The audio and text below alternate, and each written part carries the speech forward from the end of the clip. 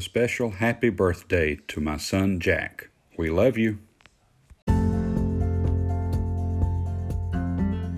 One thing's for sure, I don't exercise enough, and my body shows it, and my breath shows it.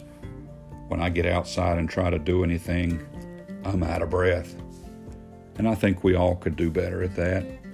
And no, we can't claim 1 Timothy chapter 4, verse 8 as a good excuse for bodily exercise profiteth little. No, we can't do that, folks. We have to exercise. But we also have to exercise our spirit, our soul. And we do that according to God's Word.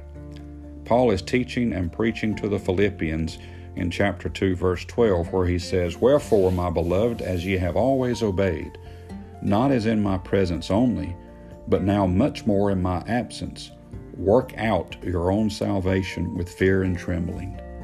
Now, this is not working for your salvation. It's working from your salvation.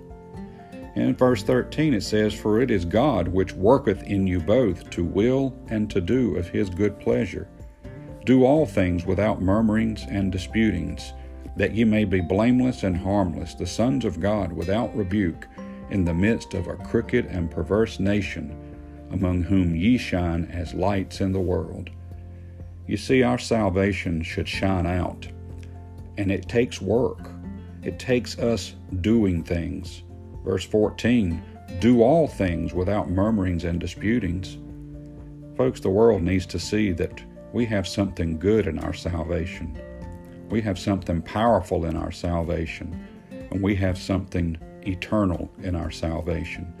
And the only way they're going to see it is for us to let it out, for us to show people who we are, what we are in Christ Jesus.